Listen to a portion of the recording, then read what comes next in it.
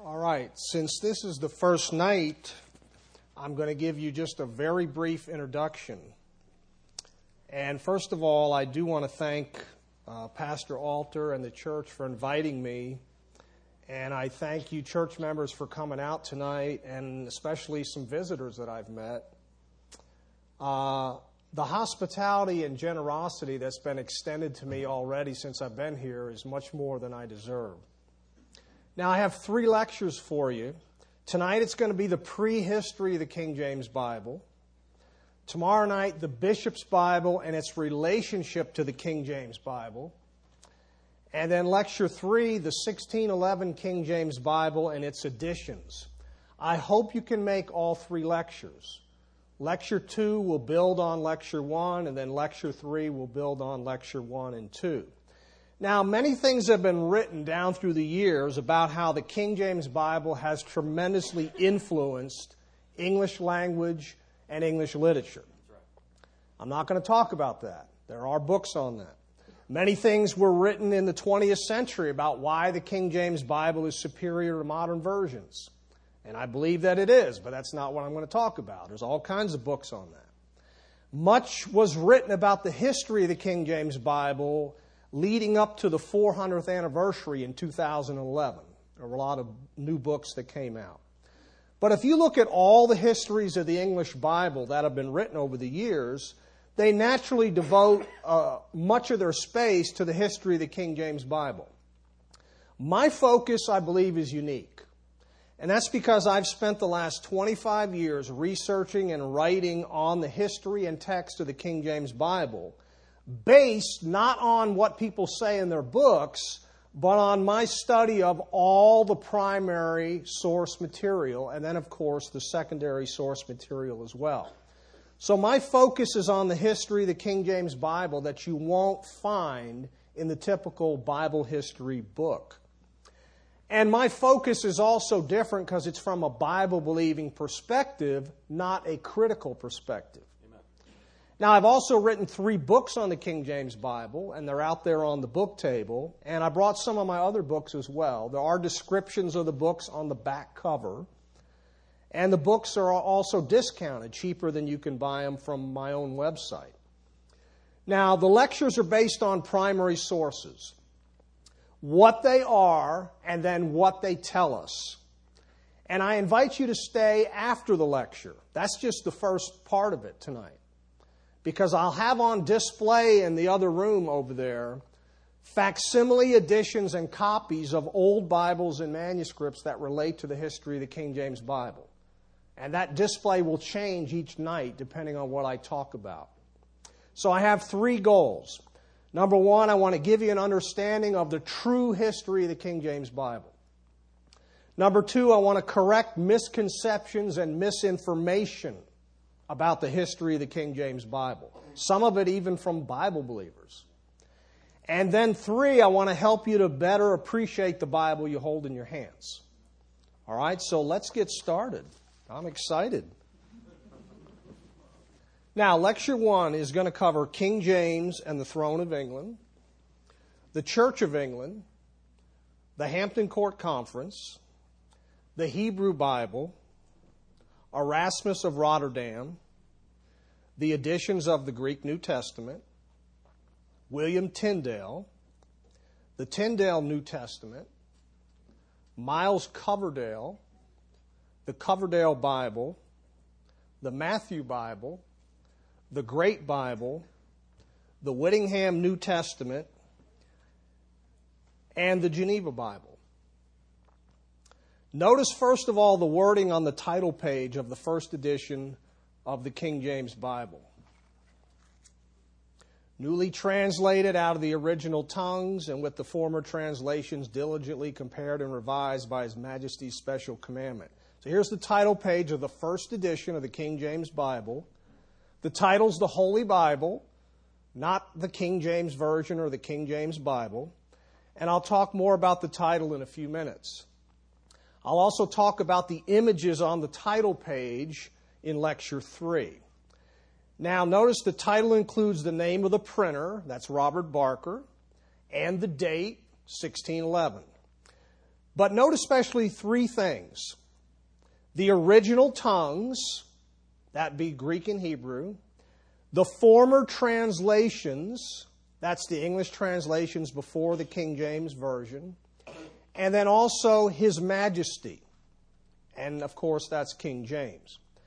The King James Bible was equally a translation and a revision.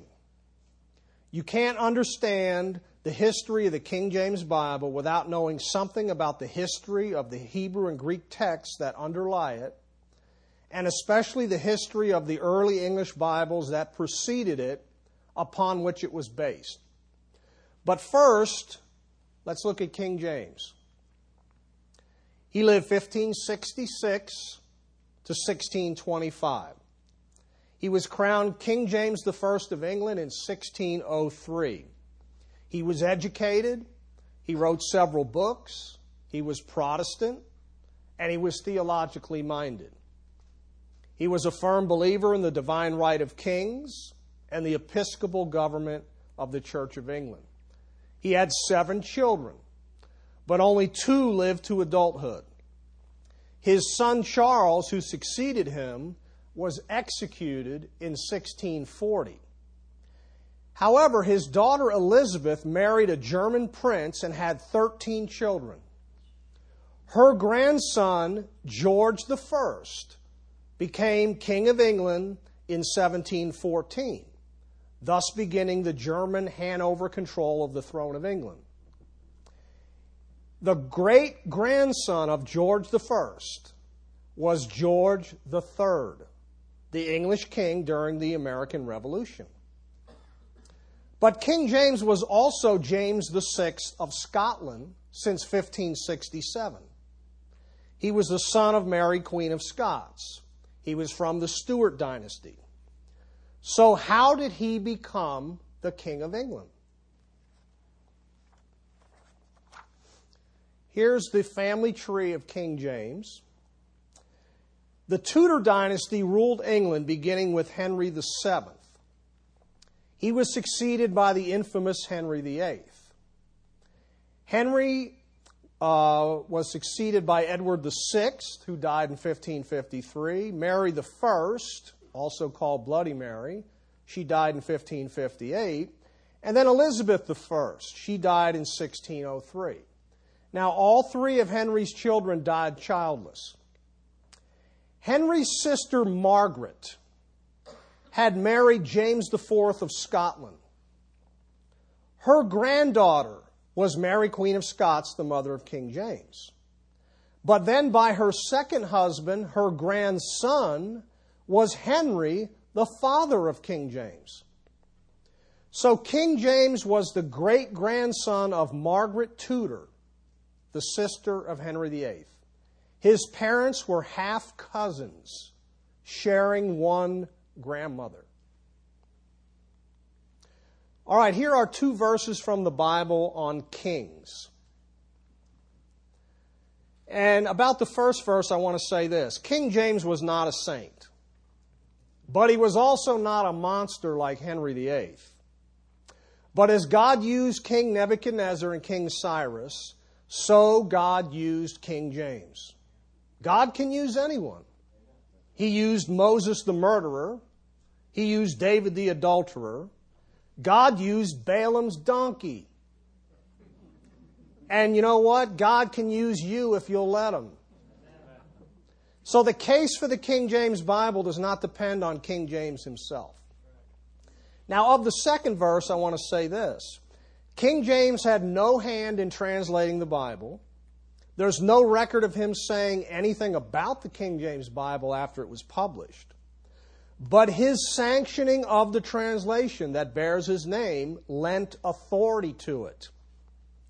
For 200 years it was referred to as King James's Bible. But it was also referred to as early as 1620 as the Authorized Version. So I will use interchangeably throughout these lectures, Authorized Version, King James Version, and King James Bible. All right, here's Henry VIII, 1491 to 1547. Why look at Henry VIII? He's the most important figure in English church history. You can't understand the history of the King James Bible without knowing a little of English church history. So, England, like most of Europe at this time, was a Catholic country. In 1521, the Pope titled Henry Defender of the Faith. The Protestant Reformation, though, was taking place in Europe. You had Luther in Germany, and you had Zwingli in Switzerland. But in England, in 1534, you had what was called the Act of Supremacy. This is when Henry VIII broke with the Pope, not over doctrine, but because he wanted a divorce from the first of his 6 wives. Now, in the Act of Supremacy, Parliament recognized Henry as the supreme head of the Church of England. And that relationship continues to this day. Queen Elizabeth is the head of the Church of England, or the Anglican Church. In the United States, it's called the Episcopal Church. Now, Episcopal refers to government by bishops. Let me say 2 important things about that. In the New Testament, bishop, pastor, elder all refer to the same office. There's nothing higher. Below is the office of a deacon. However, what you have in Protestant churches, not just the Church of England, but all Protestant churches, have a multitude of unscriptural offices, boards, and committees in their church government, going all the way up to a denominational headquarters. The second thing I want to say about this is the union of church and state. This is one of the great evils of church history and one of the great heresies of Christianity. So the king should never be head of the church. This is always bad, no matter what the religion. A Baptist church state would be just as unscriptural as a Catholic church state. So the Reformation firmly takes hold in England in spite of Henry VIII. Now, let's return to King James. He was crowned in 1603. And soon after that, he had a conference at Hampton Court Palace. And you can go visit that even today. This conference relates to the King James Bible. It occurred in January of 1604 over a period of 3 days. King James met with his advisors and his bishops. Some of these bishops later became translators. Church and state. Now, also in attendance were some Puritans. The Puritans wanted to purify and reform the Church of England to make it less Catholic. They wanted a more complete reformation, and they objected to certain ceremonies. Now, the subject of the Hampton Court Conference was church reform. Not much became of this conference. However, on the second day, the Puritan named John Reynolds proposed a new translation of the Bible. The king liked the idea, and work began a few months later. Now, how do we know what transpired at the Hampton Court Conference? There survived letters about the conference and anonymous accounts of the conference. These are discussed in my book, King James, His Bible, and Its Translators. There is one main account of the Hampton Court Conference that I want to bring to your attention. And this was written by William Barlow. And it's the sum and substance of the conference at Hampton Court. Here's the title page. It's a 114-page book. Barlow was the dean of Chester Cathedral, and he later became a bishop. He was chosen as one of the King James translators. So this is the official account. Now, the second thing we want to notice about the wording on the King James title page, we've looked at the phrase His Majesty. The second thing we want to notice is the reference to the original tongues. Now, here we have the preface to the King James Bible, and there are two statements about the languages the Bible was originally written in, Hebrew and Greek. Now, I'll say more about this preface in Lecture 3, but for now, I've reproduced the two statements there that they made. And let me just say, first of all, thank God we have a Bible in English translated from Hebrew and Greek, so we don't have to learn Hebrew and Greek to read, interpret, and understand the Bible. Now, the first English Catholic Bible that was translated before the King James Bible was a translation of a translation. It was translated not from the original Hebrew and Greek, but from the Latin Vulgate, the official Bible of the Catholic Church, that was first translated from Hebrew and Greek into Latin around 400 A.D. And I will say more about the Latin Vulgate and the first Catholic English translation in Lecture 2. For now, let's look at Hebrew. Here's a Hebrew manuscript. There are hundreds of Hebrew manuscripts that have been discovered. The text was preserved by Jews. The traditional text was called the Masoretic text, after the Masoretes who copied and edited the text beginning in the 7th century. The recovery of the knowledge of Hebrew began after the invention of printing in the 15th century due to Christian interaction with Jewish scholars and the work of converted Jews. The scholarship of medieval rabbis was communicated to the world through independent Latin translations of the Old Testament made during the 16th century. They formed the link between rabbinic scholarship and those engaged in translating the Bible into the vernacular. All right, here's a page from a Hebrew Bible. The Hebrew Bible was first printed, remember that's just the Old Testament, they didn't recognize the New Testament, first printed in 1488 at Socino, Italy.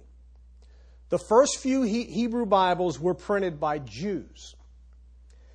But then Daniel Bomberg, a Christian printer at Venice, published rabbinic Bibles. These were Hebrew Bibles with the text, plus notes, plus comments of rabbis, plus the Targums, which are Aramaic paraphrases. And the first rabbinic Bible was published in 1516 to 1517, and it was edited by a converted Jew.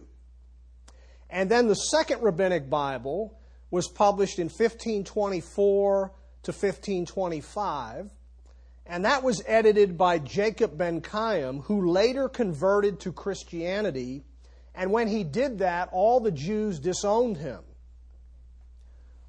All right, let's look at Greek. Here's a Greek manuscript. It's been identified as P52. There are thousands of Greek manuscripts that have been discovered. Few are of the entire New Testament. Many of complete books or sections of the New Testament. But many more are just fragments. Now, P52 is one of the oldest ever found. It contains 7 lines from John's Gospel on the front and back. The conjectured date is the 2nd century. The readings of Greek manuscripts make up the Greek New Testament. There have been 3 major editions of the Greek New Testament.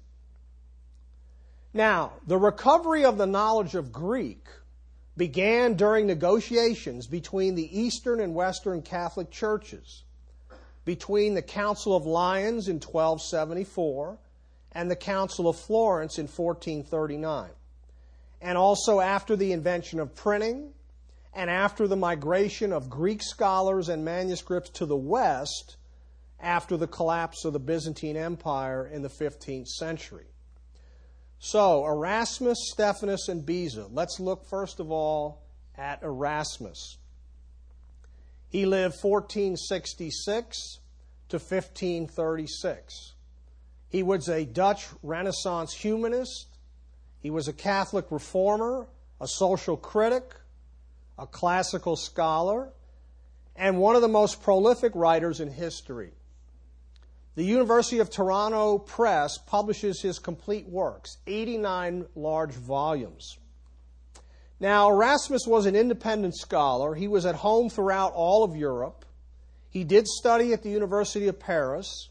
He began to learn Greek in 1501, and he started translating the works of ancient Greek authors. Then he received a Doctor of Divinity from the University of Turin in Italy in 1506. He lectured on Greek at Cambridge University in England from around 1511 to 1515.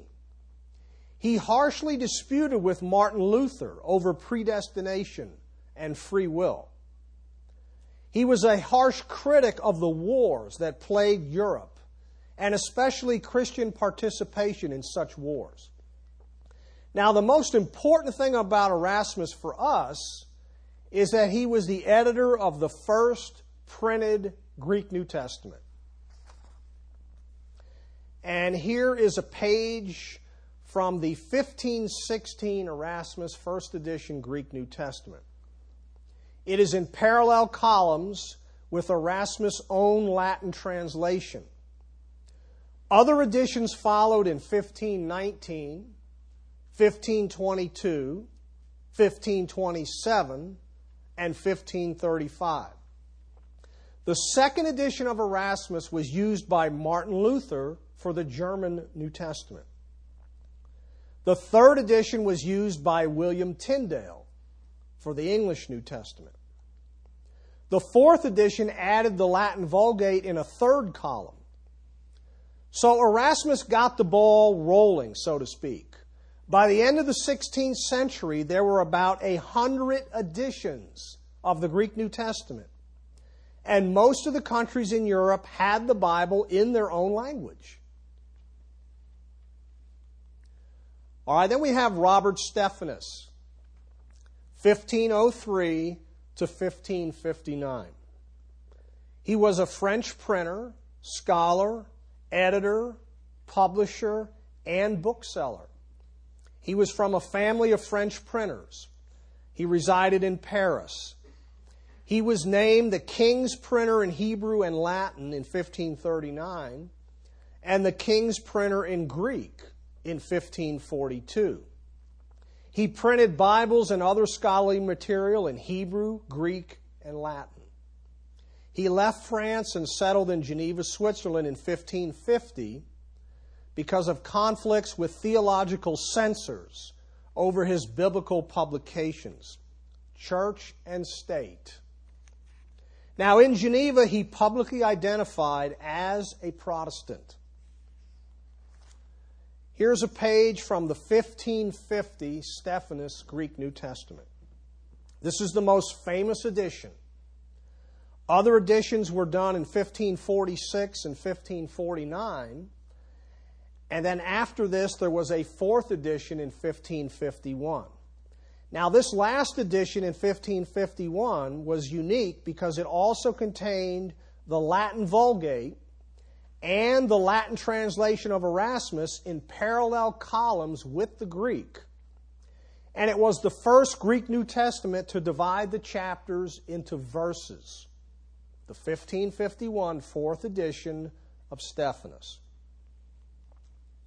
All right, next we have Theodore Beza, 1519 to 1605. He was a disciple, associate, and successor of John Calvin in Geneva. He was a French Reformed theologian and a classical and biblical scholar. Here is a page from Beza's 1598 Greek New Testament. The fourth edition. It's the most famous edition. It was certainly used by the King James translators. The Greek text of the New Testament is in columns with the text of the Latin Vulgate and Beza's own Latin translation with annotations at the bottom of the page. Earlier major editions were done by Beza in 1565, 1582, and 1588.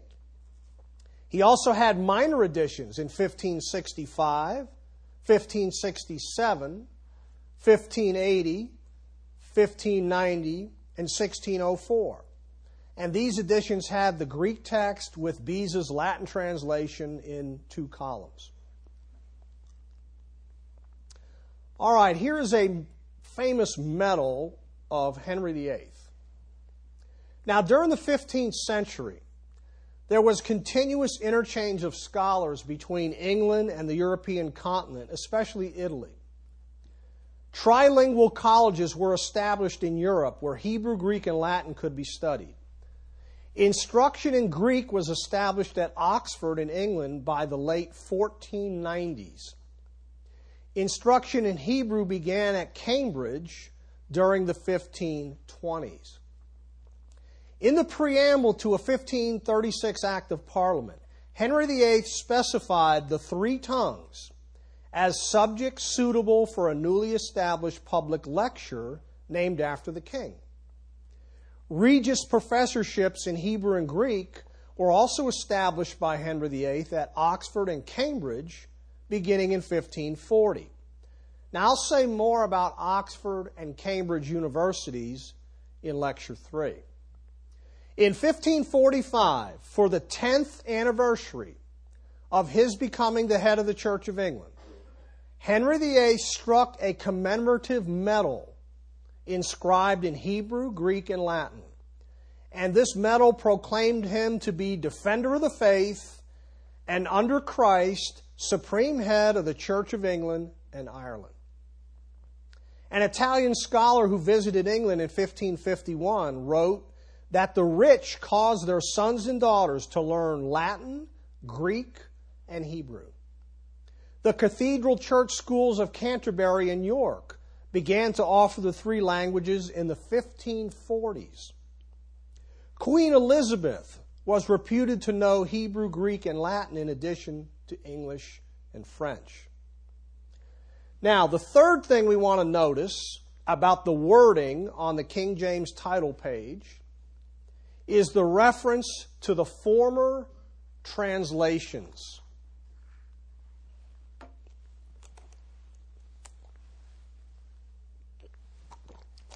Here is an image of the rules drawn up for the King James translators. There's a list of 15 rules, and I'll say more about these rules in Lecture 3. But for now, I want you to notice two rules, Rule 1 and Rule 14. Rule 1, the ordinary Bible read in the church, commonly called the Bishop's Bible, to be followed, and as little altered as the truth of the original will permit. And then if you notice Rule 14, it mentions other versions beside the Bishop's Bible.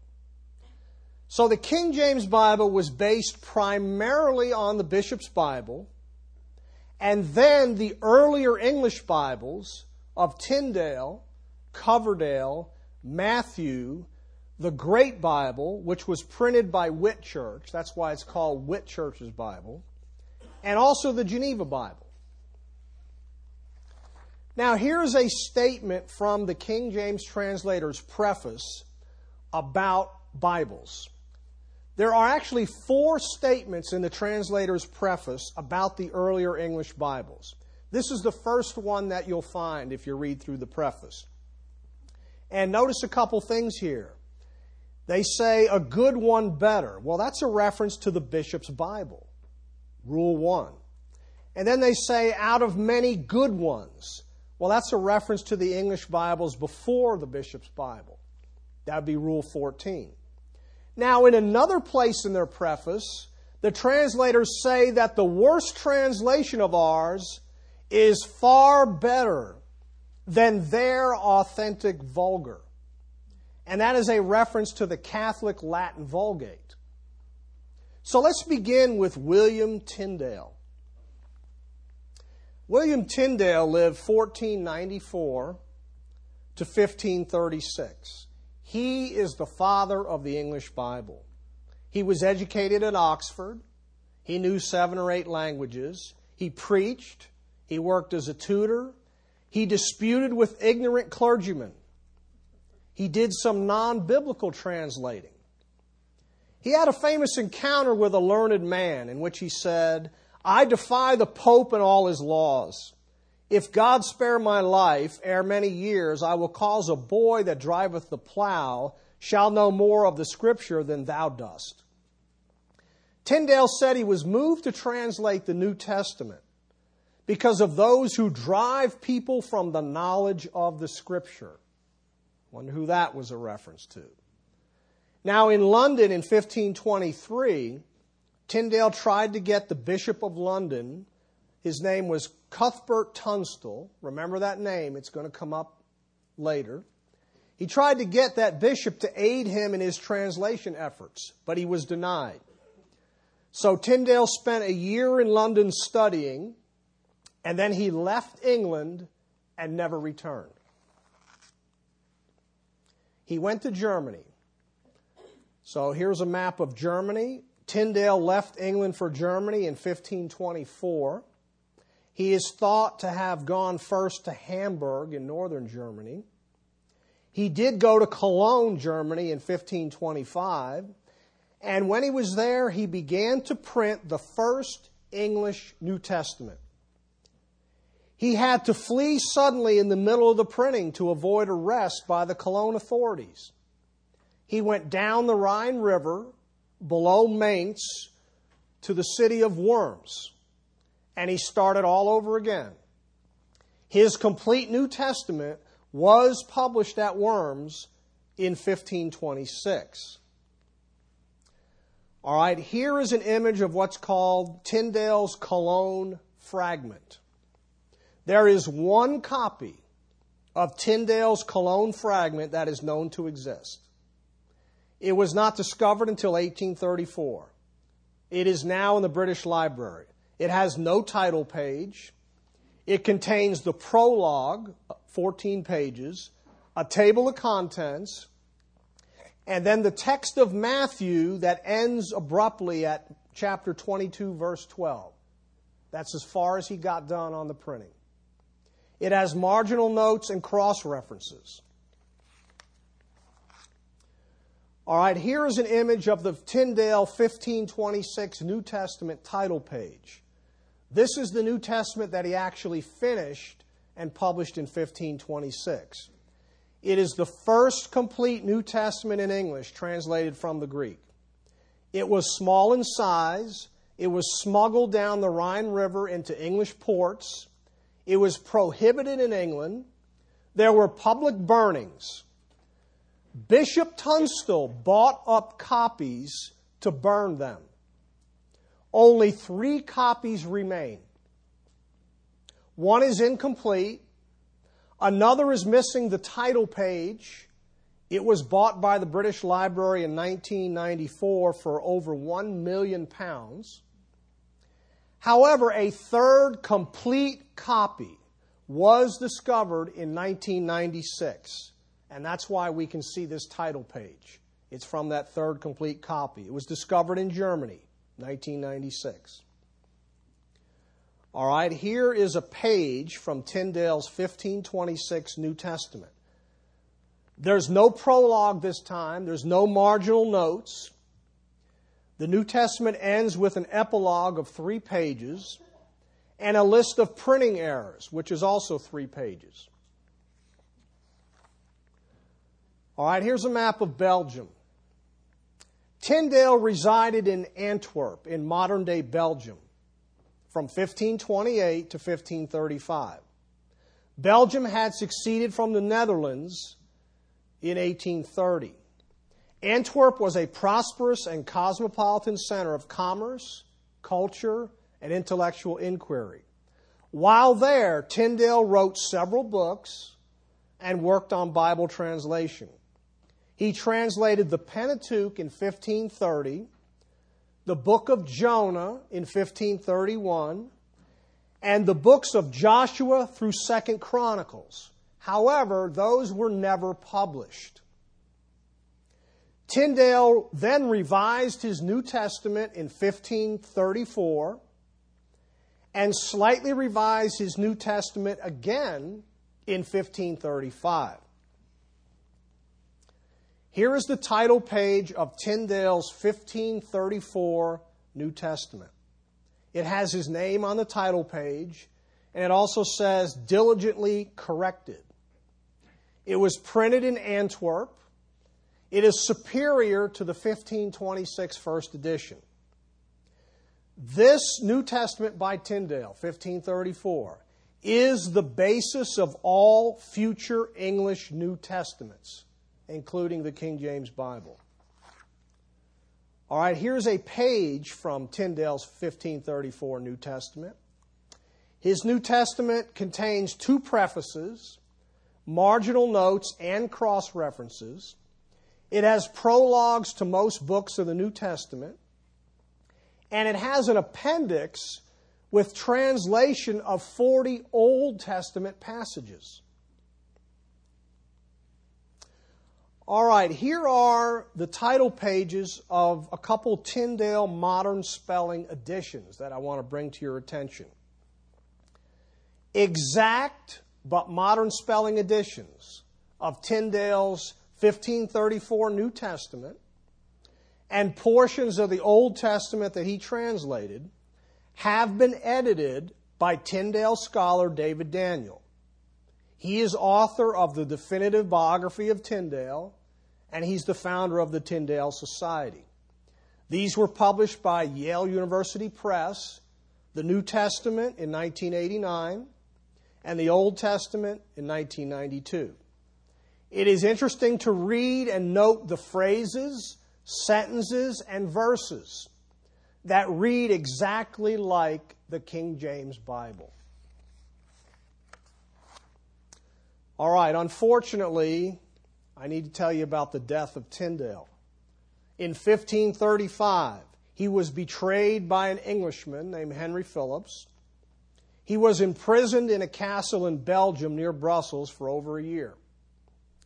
There is a letter of Tyndale that was discovered in the mid-1800s in which he requests warmer clothes, a lamp, a Hebrew Bible, a Hebrew grammar, and a Hebrew dictionary. He was condemned as a heretic, he was strangled, and he was burned at the stake in 1536. His last words were, "Lord, open the King of England's eyes." Church and state, church and state. Now, we have a tremendous debt to William Tyndale. And he died for the most noble of causes. He didn't die in some senseless war somewhere halfway across the world. He died for the most noble of causes. Now, Tyndale influenced not just the English Bibles, but the English language. Here are some words introduced into the English language by Tyndale. And these are taken from his Bible and his other writings. Tyndale is actually second to Shakespeare as far as having an influence on the English language. Now, here are some biblical phrases first found in Tyndale. Many familiar phrases from the Authorized Version first appear in Tyndale. All right, let's move to Coverdale. Here's the title page of the Coverdale Bible, and the date would be 1535. The title page says, "Faithfully translated out of Dutch and Latin into English." Dutch was a reference there to German.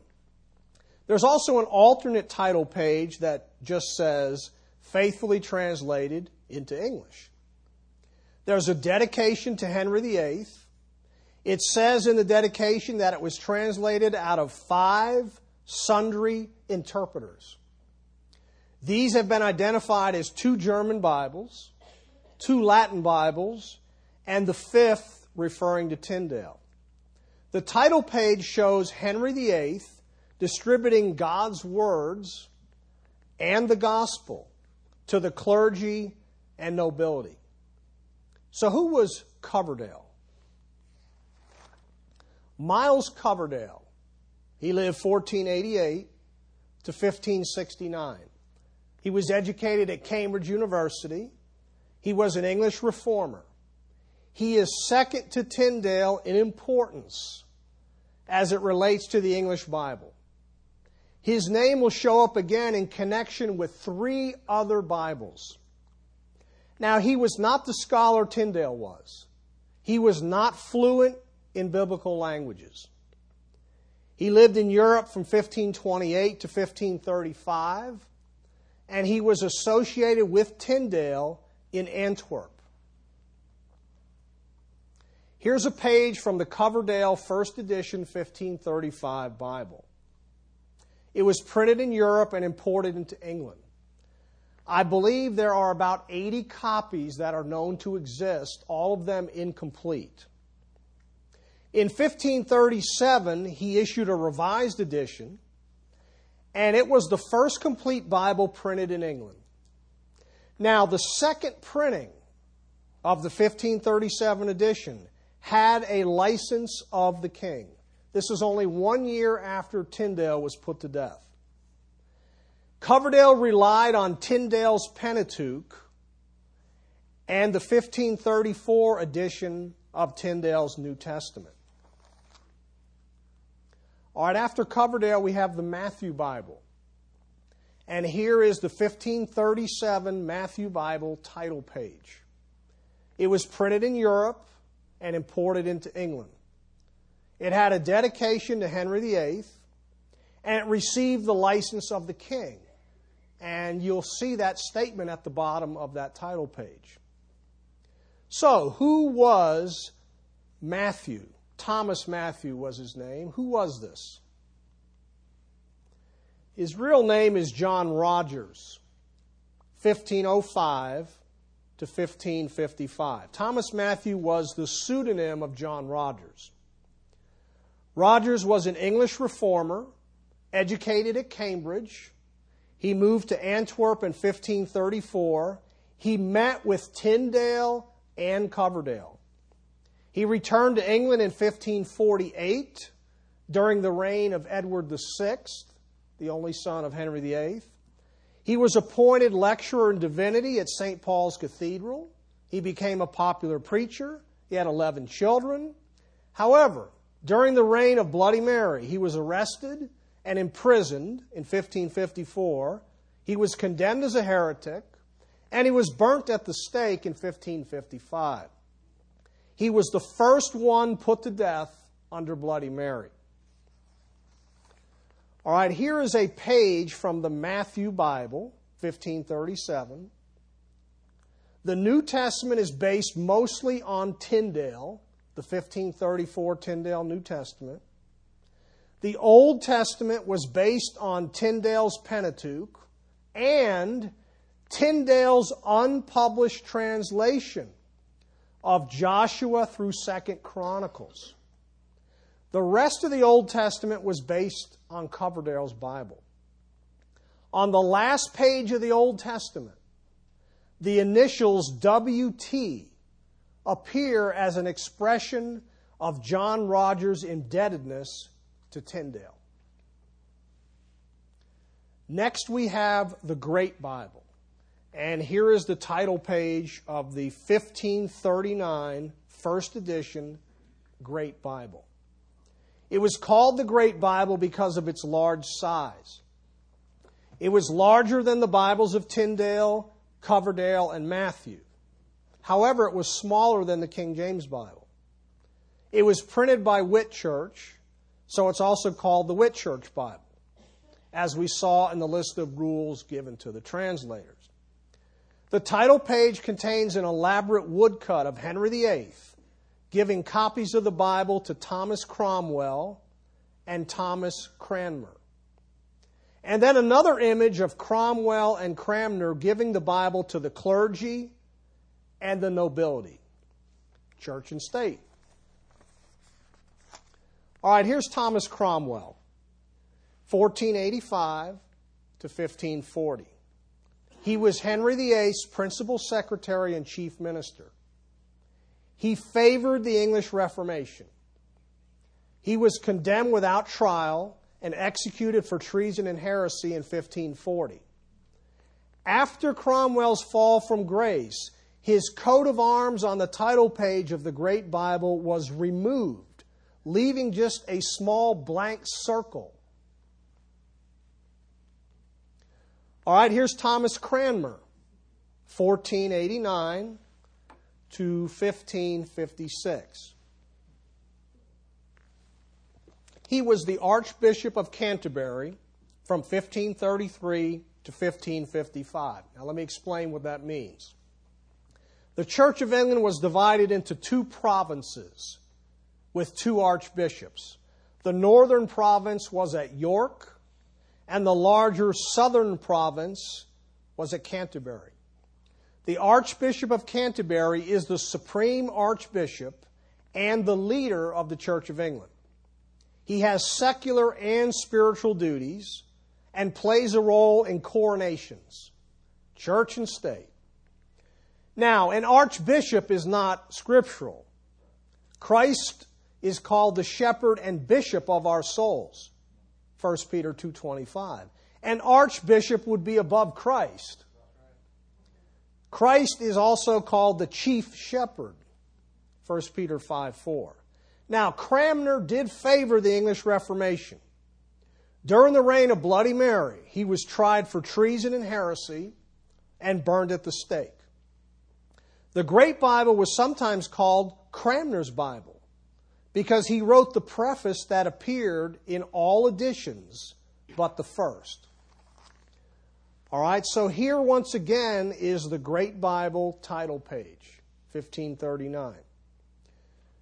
There were 3 more editions in 1540, and then 3 more editions in 1541. The 4th and 6th editions mention the role of 2 bishops in preparing the editions. One of them is Cuthbert Tunstall, who earlier had bought up copies of Tyndale's New Testament to burn them. The 4th and 6th edition title pages also say that they are the Bible in English of the largest and greatest volume, authorized and appointed by the commandment of our most redoubted Prince and Sovereign Lord, King Henry VIII. References to the second royal injunctions of 1538. That's what that is. It's a reference to the second royal injunctions, which admonish the clergy to set up in their churches one book of the whole Bible of the largest volume in English. The Great Bible is the first authorized Bible in the sense that it was done under the auspices of the English Church. Here's a page from the Great Bible, first edition, 1539. Now, although the title page says that the Great Bible was translated by the diligent study of diverse, excellent, learned men, it was primarily the work of Coverdale. But he revised not his own Bible, but the Matthew Bible. Also note that the order of books in the New Testament follows the traditional order first given by Erasmus in his Greek New Testament. That was followed by all future Bibles. The Tyndale Bible, Coverdale Bible, and Matthew Bibles follow Luther's order of New Testament books, which ends the New Testament with Hebrews, James, Jude, and then Revelation. All right, let's go to Geneva. Here's a map of Geneva. Geneva was an important city to the Protestant Reformation. It was the center of Protestant thought and scholarship.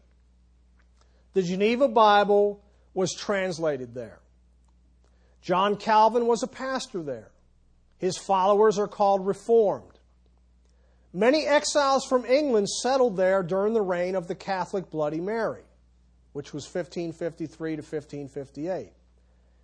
Including Miles Coverdale and John Knox. Knox was actually briefly the pastor of the English church in Geneva. All right, here is the International Monument to the Reformation. If you went to Geneva today, you would see this International Monument to the Reformation. It's also called the Reformation Wall. It's on the grounds of the University of Geneva. It honors many of the main individuals, events, and documents of the Reformation. It was built to commemorate the 400th anniversary of Calvin's birth and the 350th anniversary of the founding of the University of Geneva, which was founded by Calvin. In the center of the wall, you have these four men, Theodore Beza, John Calvin, William Farel, and John Knox. All right, in 1557 in Geneva, there's a New Testament that was translated by William Whittingham. And we want to look at this first before we look at the Geneva Bible. This is the ancestor of the Geneva Bible. Now, Whittingham, he lived 1524 to 1579. He was a Marian exile in Geneva. He was educated at Oxford and at French and German universities. He succeeded John Knox as pastor of the English Church in Geneva. The title page says that the translation had been conferred diligently with the Greek and best approved translations. All English Bibles relied on previous English Bibles. Now, Whittingham's New Testament was based primarily on Tyndale's 1534 New Testament. Here is a page from Whittingham's New Testament, 1557.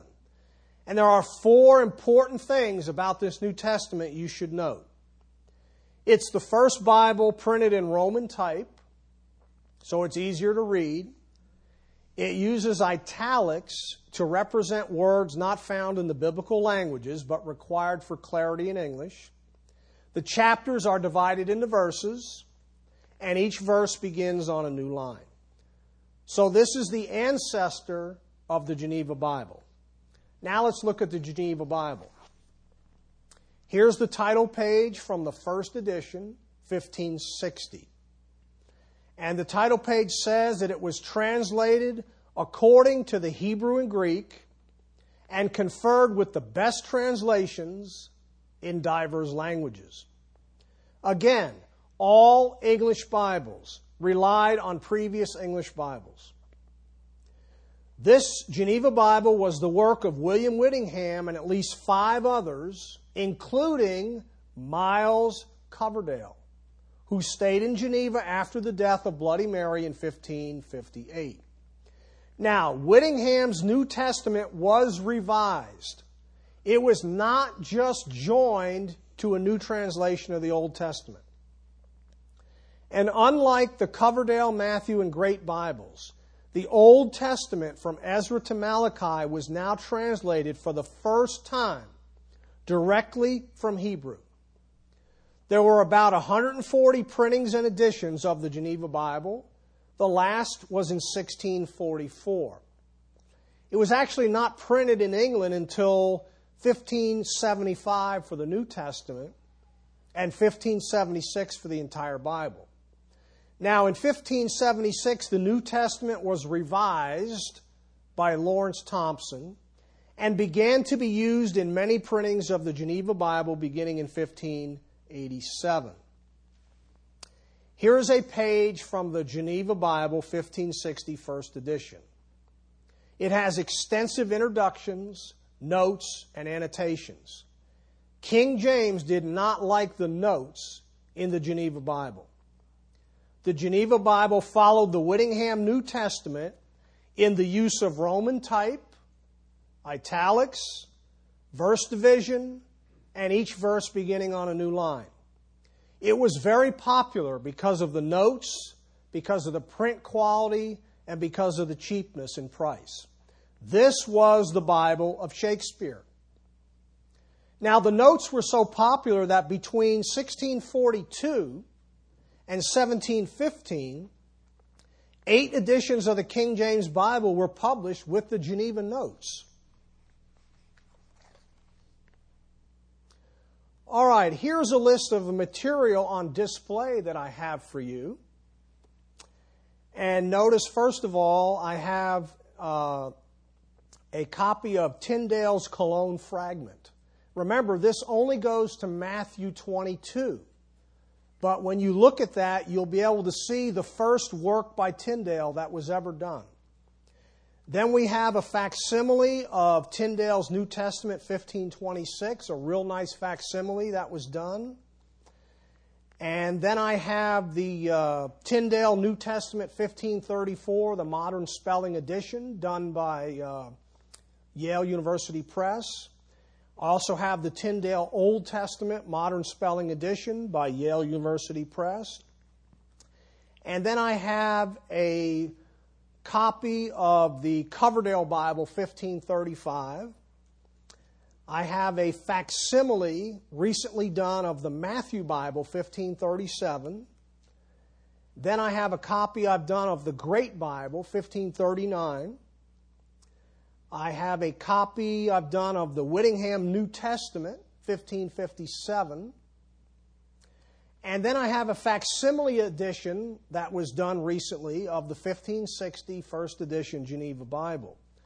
Now, I also have a replica page of the Great Bible so you can see the actual size of how big it was.